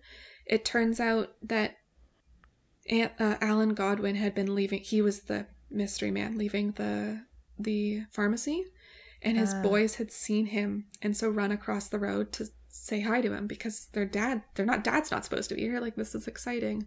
And so he kind of caused the accident in part, not really, but in part, because they normally wouldn't have run across the road, but they saw the dad. And he was there because he was there to see her in secret. Yes, exactly. Yeah, you're right. That is even sadder. Yeah. Yeah. And so that's why he didn't show up, or he should have gone to, he had just watched his kid die, and he didn't go to be with them. He had left because he was worried his wife would find out about their affair. Yeah, that's horrible. So Hawthorne's kind of pointing out to Anthony, because it's kind of like Anthony's, Alan and Mary know what's going on. Hawthorne knows what's going on, and Anthony's in the dark. He's pointing out to him that Alan never blamed Diana or Damien. He blamed himself. And so that's kind of... And they think that Judith probably suspected something. And it's also why Mary had stayed helping with the family for 10 years after the accident, because she felt this guilt as well. Yes. That it had been partly her fault. And so that kind of plays into why everything with this family is going so even worse than it maybe could have, because it's this extra layer of terrible. Okay, yeah, that seems to wrap up that side of things. Right. So Hawthorne's kind of saying neither of these people are really suspects because neither of them blamed Diana. Yes, and that, I suppose that resolves the matter of Alan Godwin being a threatening presence in Diana's life, because he wasn't really. Right. Yeah, he had just been kind of at his wit's end he really did need money, and I guess he kind of describes when you're that desperate, you'll kind of do anything. Mm. Which it could play into murder, but for him it was just this kind of groveling for money and sending the letter. Yeah.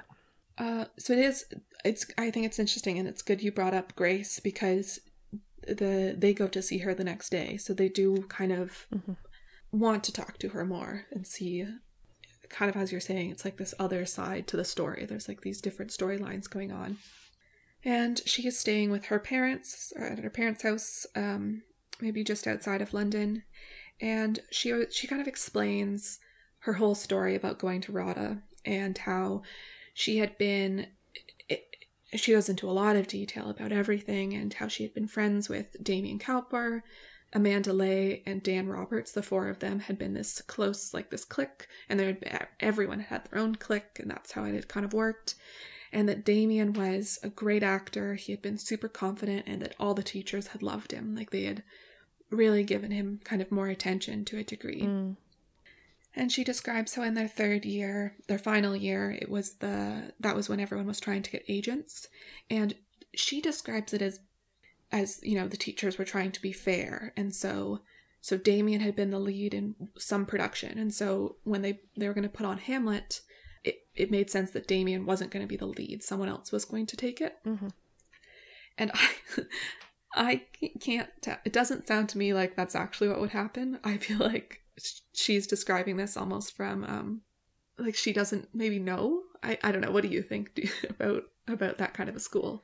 About whether they would try and be fair like that. No, I agree with you. I don't think they would be trying to give everyone a fair showing or anything. No. Right. I also think, so there is such a thing. I had a friend who after university went on to drama school, so I got to see a little bit. He didn't go to RADA, but he went to a drama school in London, and the way it seemed to work was that at the end of the year there was what they called the student showcase, and it's so they, for this very reason, they don't do a whole play, because obviously there'll only be parts for certain types of people and that kind of thing.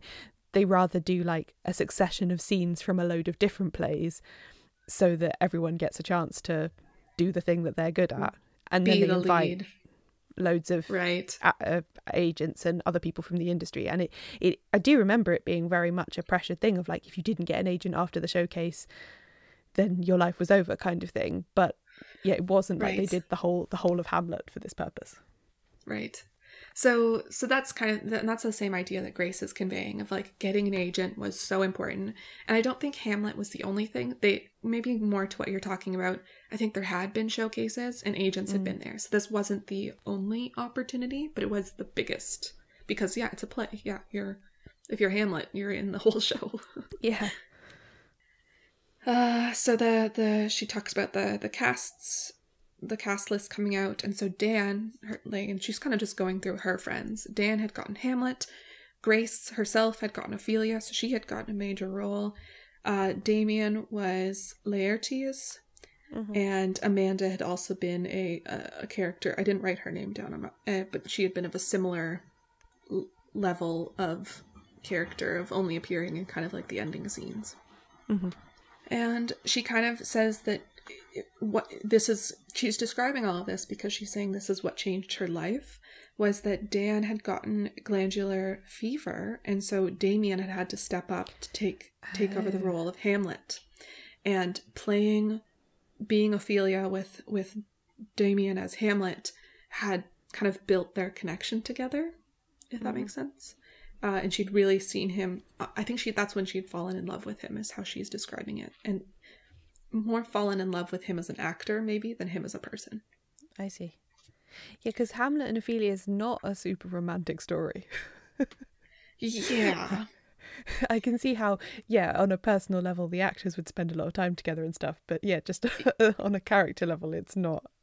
Yes. You wouldn't fall in love over that. No, I think it was more the amount of time they spent together and watching him act at such close proximity, maybe. This whole time that she's describing this, her dad is sitting in the room and basically like bad-mouthing Damien. Like, he did not like Damien at all. So it was, it was this other friend, Dan, who was meant to be Hamlet, but he got sick. Yes. And that's why Damien got the part. We've not met Dan before, have we? This is the first time we've met them. No, we're just, this whole friend group that she's, Dan and Amanda, we have not met. So she had fallen in love with him. They had met however many years later. She had ended up getting pregnant with Ashley, and so she had moved to LA to be with Damien. And apparently he was super excited about his daughter. I can't tell if that's true or not. So Hawthorne brings up the will, which that's definitely a cliche in detective novels. And Grace has heard about the will, and he points out Damien had taken out a life insurance policy 6 months ago, and you'll make at least $1 million just from that. Plus, you're going to get the house in Brick Lane, you get the house in LA, and kind of whatever else is around. I don't think Damien had that much money, like actual cash of his own, though. Right, but because Diana died before him, I think then... That's true. No, you're so right. I forgot about that. Yeah. Yep. Yeah. So even more money.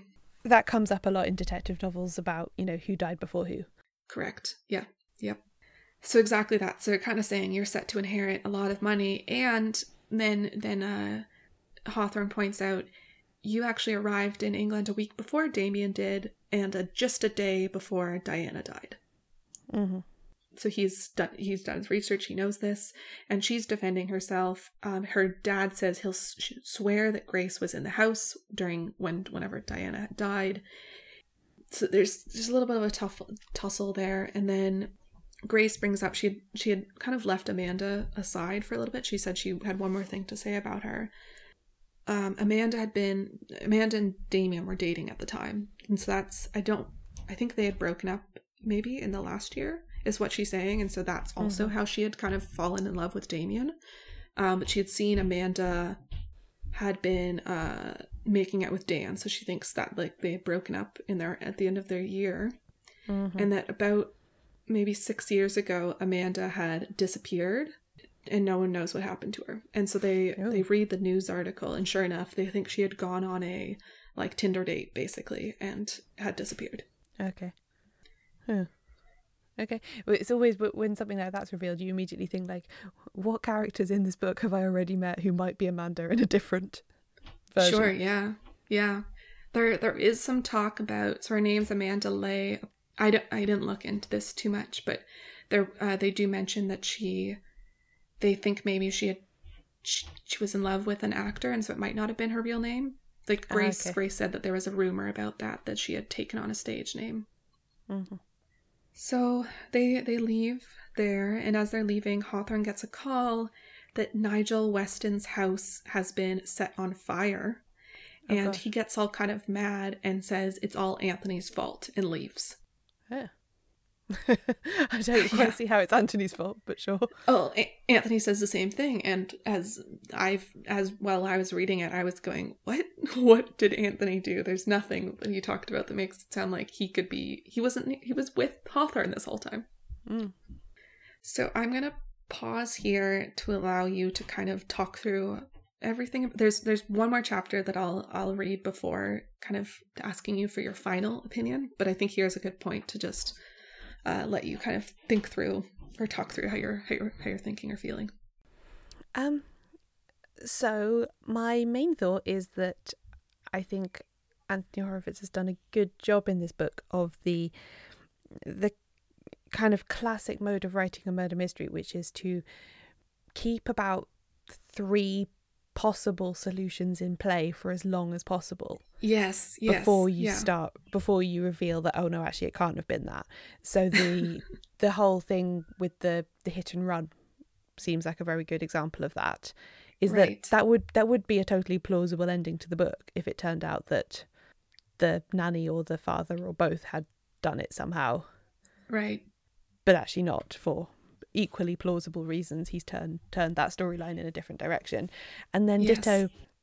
So I think if that one's already resolved satisfactorily, then for me the main other aspect of this is I feel like theatre is important. Like theatre keeps coming up in lots of different ways. Obviously Damien having been an actor, and his and Grace's friends, there seem to be some mysteries there. Then also the fact that Diana was involved in the theatre via the Globe, and also with this now dodgy Raymond guy. I feel like there's something in there, like someone's got some resentment or something in that world that hasn't come out yet. Right. That's as far as I've got. Okay. And then I think possibly you get this more, as you said, if you actually read the book. But the sort of Anthony Hawthorne dynamic is interesting to me, because I think it's a novel idea to me, having the author insert himself as a character in his own work. Yeah. Oh my gosh, totally. It's very as a Watson. I think that's really interesting, and I would be interested to read one of these books just to experience that. I think there are, maybe I'm wrong, but I think this is the first, and I think there's 2 more in this series. So definitely, check it out. There's the one line of thinking of it's with theater. Were you thinking there's the line with the deal and the car? Do you think there's another one, or you think it's just the 2? I think it's just the 2. Unless I've missed something really obvious. I can't think of another angle on the case. I'm only asking that because you had talked about sorry. Grace before. About Grace? You had thought that she was going to be the visitor, and so I was thinking maybe you were thinking something about her. That was because I thought maybe she had something to share about the theatrical world. Okay. And they're sort of friends. But I've just realised I'm wrong. There is a third angle to this, which is the funeral home. And that whole thread of her going to set up the funeral on the day that she died, which seems like a coincidence that would happen only in a murder mystery, and then the weird stuff at the funeral with the alarm clock in the coffin and so on. Right, it's kind of it's right at the beginning, that whole thing. Yeah, and so if the Alan Godwin guy, who seemed to me the most likely to have put the recording in the coffin as a way of if he's out of the picture and he didn't do that, then my mind then turns to, well, someone at the funeral home, someone involved in the actual process of organising the funeral, is not just... You know how someone can quite legitimately be two people in a book? Like, you can meet them in one guise, and then actually it turns out that, under their married name they were known as this, or like, as you say, like an actor with a stage name and they have a different name. Sure, so, you can perfectly be another person. Yeah, so it's not like they're hiding anything. You just know them by two different names in two different situations. So, yeah, I wonder if that's like someone at the funeral home is someone that we've already also met in a different way or something like that. I don't know. I see. But anyway, yeah, so those are my two threads I would pull. One is the funeral home and one is the actor people. Okay, I like it. So I'll give you, there's this one last chapter and then it's kind of revealed. So Anthony kind of sits down at a coffee shop and thinks of the case because Hawthorne's just left him to deal with the fire. He said it was his fault. He's wondering about that. Oh, I have no idea, by the way, about the fire. The fire is a complete mystery to me. So he's same thing there. Same thing with Anthony. Not sure. He's wondering, is Amanda's disappearance important? Like, this has just come up. Did it mean anything, or is it's a side story? He realizes that he knows a woman working for Radha she's a teacher there, and so he wonders if he can have a meeting with her, and he's somehow able to get it on the spot, so he goes and sees her, and she remembers Damien. She had just started working during his second year, and she remembers not liking him. She thought that he was kind of cocky and very confident and sure of himself.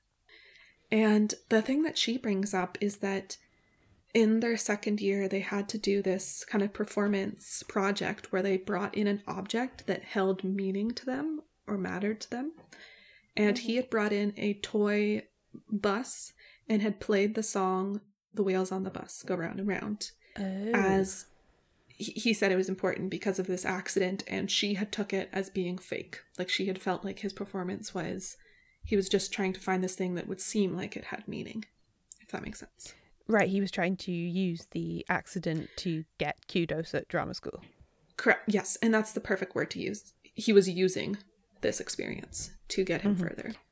But that's interesting to me that he connected the song and the accident in that performance, which presumably would have been seen by Grace and the missing friend and friend, so like they would have known about the connection between the two things. Sure, yeah.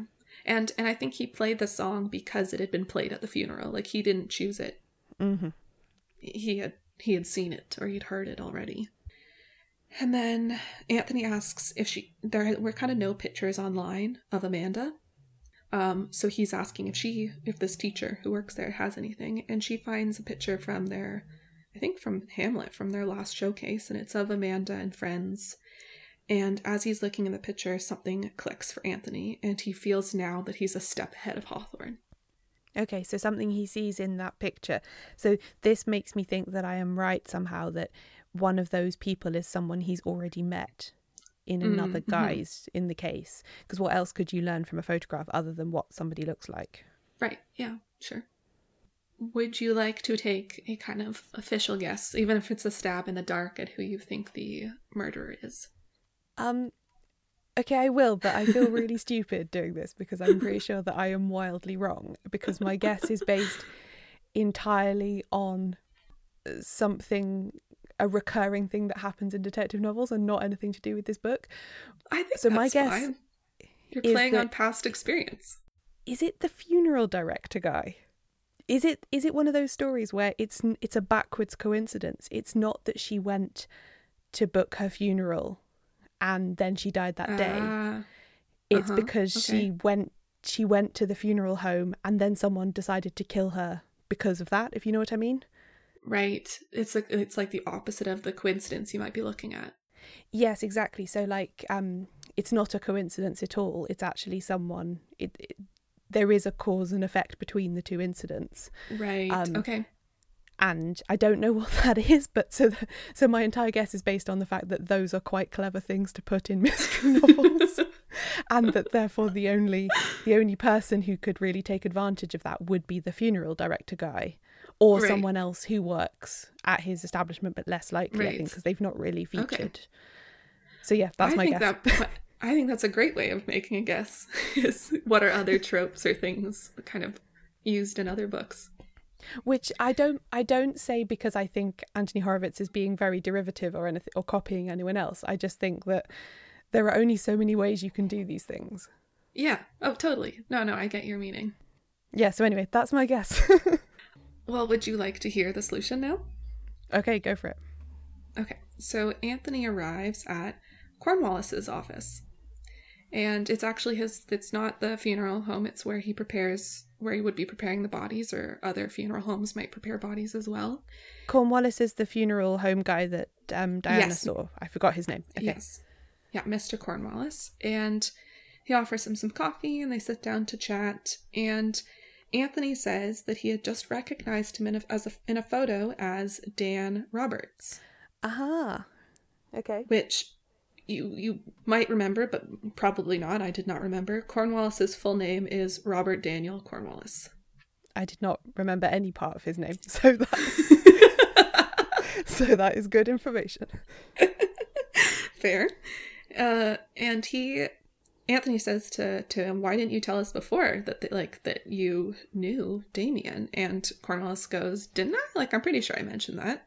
And Anthony, having recordings of all his interviews and taking notes, was like, "No, you definitely didn't."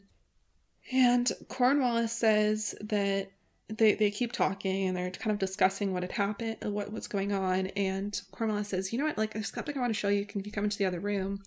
And at this point, Anthony realizes that he can't move any part of his body. He's stuck in the chair.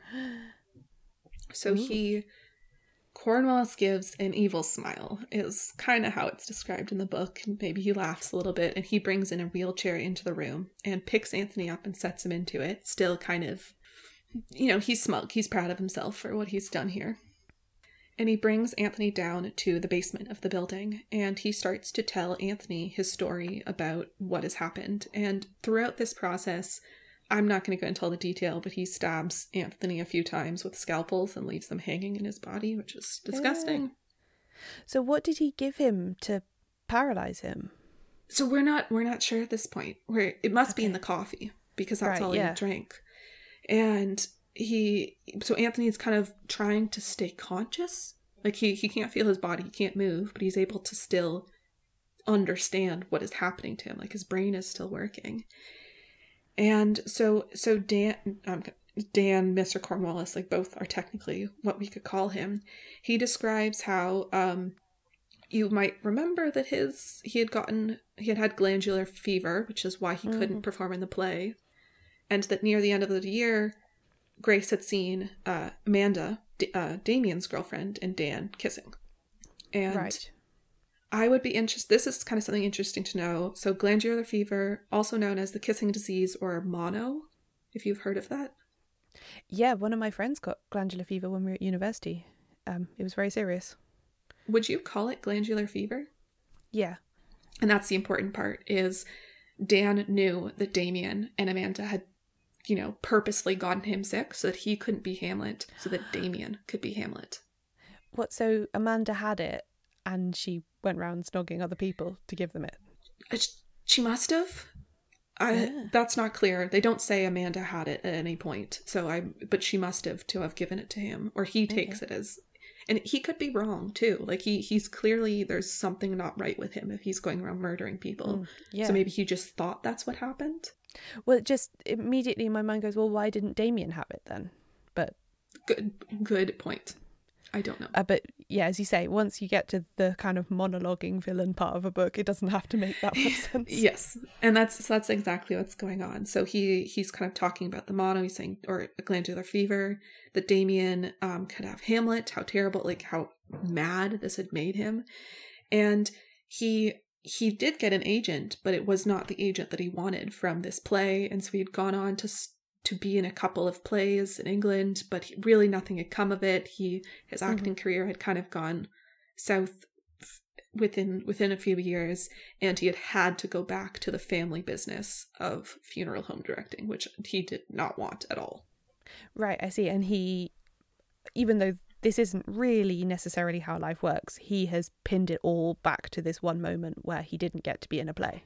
Exactly. So he's fixated on it.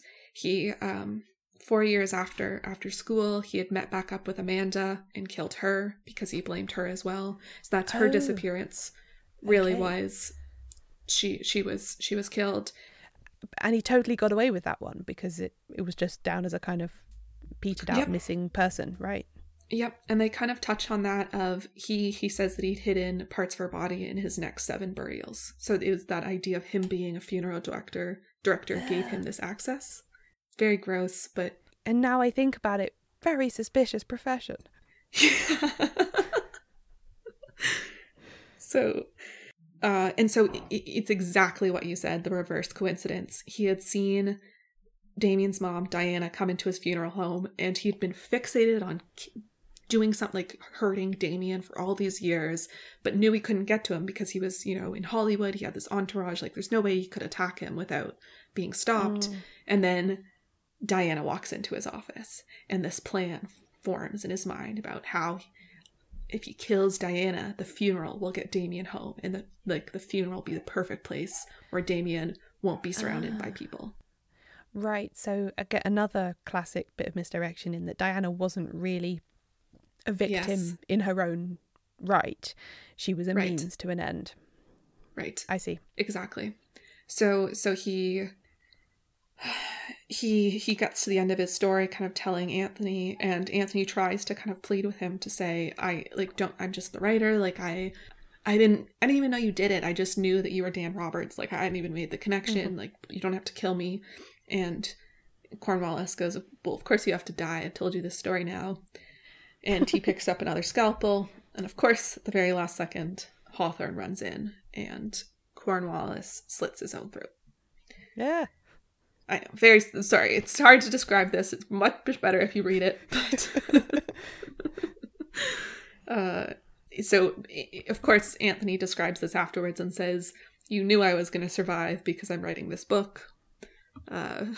So just a little too bad. Yes, good point.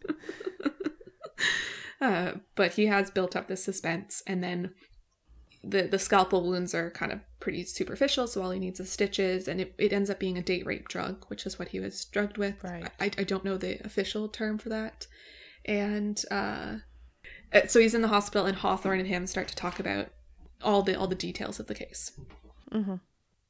And so what it really ties back to is kind of what you were getting into, and kind of what you were saying is almost like a trope in books to a degree, but that everyone had overlooked that original fact that Diana had planned her funeral, and that same day she had died. That can't be coincidence. It can be, but again, it's a mystery book. As you said, it can't be coincidence.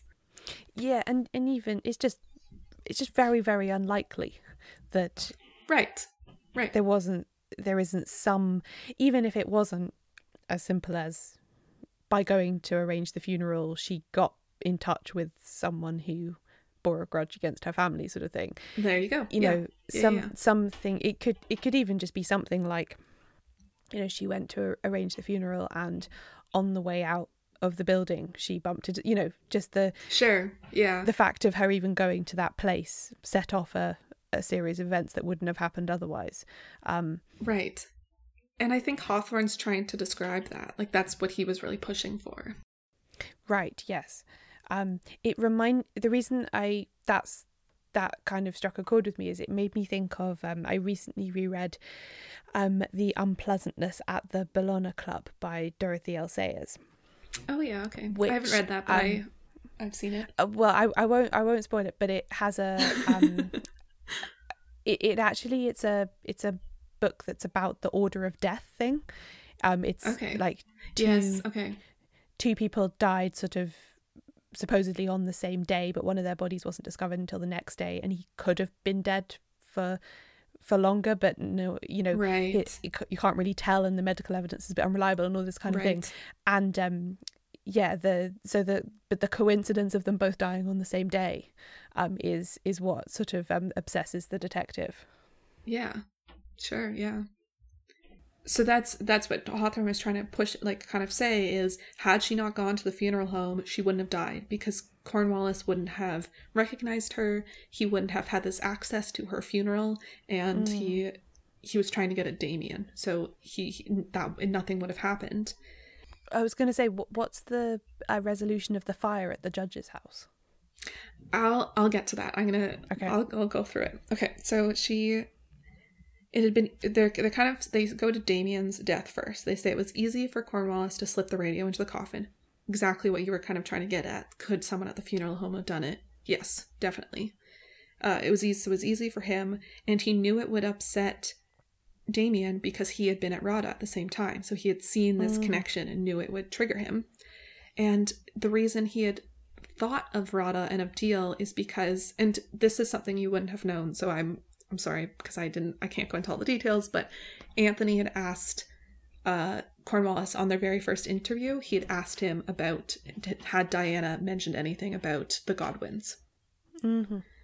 And so Cornwallis hadn't been thinking about the Godwins, but now he knew that the police investigation was going in that direction. And so this radio allowed him to use that, kind of misdirect them, which, because you're asking, that's the same thing with the fire. He had set fire to the house as a misdirection because it would make them think the judge was involved.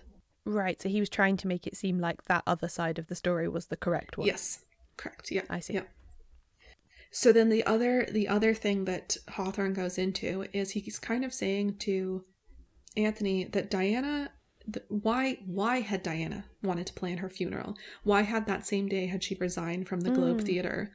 Why is the cat so important? And so he's kind of saying Diana didn't have a lot to live for. The main things that were important to her were her son that didn't call her very often and her husband who had died. She didn't have very many friends. And now her cat, that's kind of the only thing that's really keeping her going, goes missing. She's already been thinking about suicide. That's why she has so many sleeping pills in her medicine cabinet. She wasn't worried. She was kind of stockpiling them. She's already considering suicide. Her cat's gone. That's why she goes to plan her funeral, because she knows she's going to die, because she's planning her death. I see. Right, yes, because I didn't even consider that once you accept that the her murder and the funeral planning are linked like that, I sort of stopped thinking about it. But actually, yes, why did she even go and plan the funeral? Right. As we sort of talked about, it's not necessarily something everybody just does as a matter of course. Right. So and I think Hawthorne was trying to, he because he's the genius detective, he's trying to fit all these clues together. And so that's why the cat was so important to him, is the fact that the cat had actually disappeared. Mm-hmm. And it was an accident. So now she's thinking of her committing suicide. That's why she resigns, because she knows she won't need that position anymore. And how all these things have kind of tied in.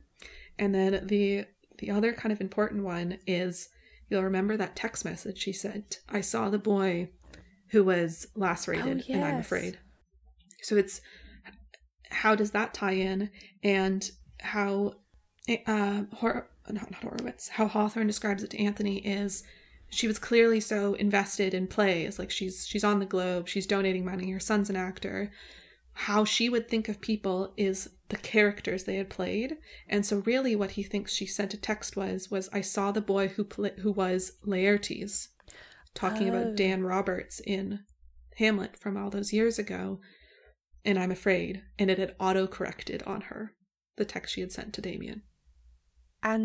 But why was she afraid? Just because of his manner? He seemed weird, or...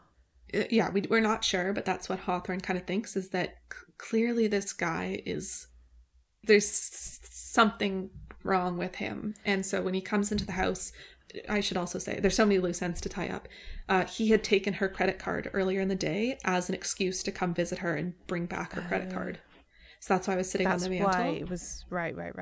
Right. So she knows this man, but she doesn't know him very well. So he comes into the house. He maybe she offers him a glass of water because he's looking weird, and she's recognized him. She now knows who he is, and he's in her house, and she's feeling weird about it.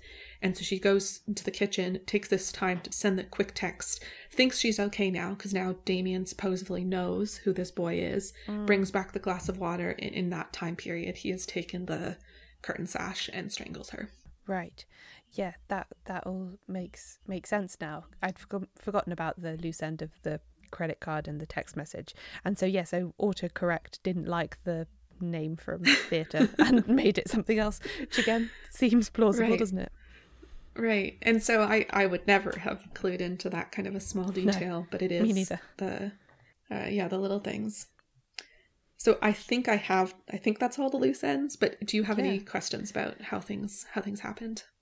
No, I don't think so. I think that I feel like I understand it all now. And I think that I'm interested, actually. I would be interested now to read it. And I think by having the Watson character be himself, Anthony Horowitz gave himself a very difficult challenge in trying to create realistic suspense. Yeah. Because as you say that he acknowledges. But it is it's totally possible to do that. There are lots of first person autobiographies and stuff where they describe thrilling, perilous events, and you're like, and rationally, well, this person's writing this book, so they definitely survived. Yeah. But that's a very difficult thing to write.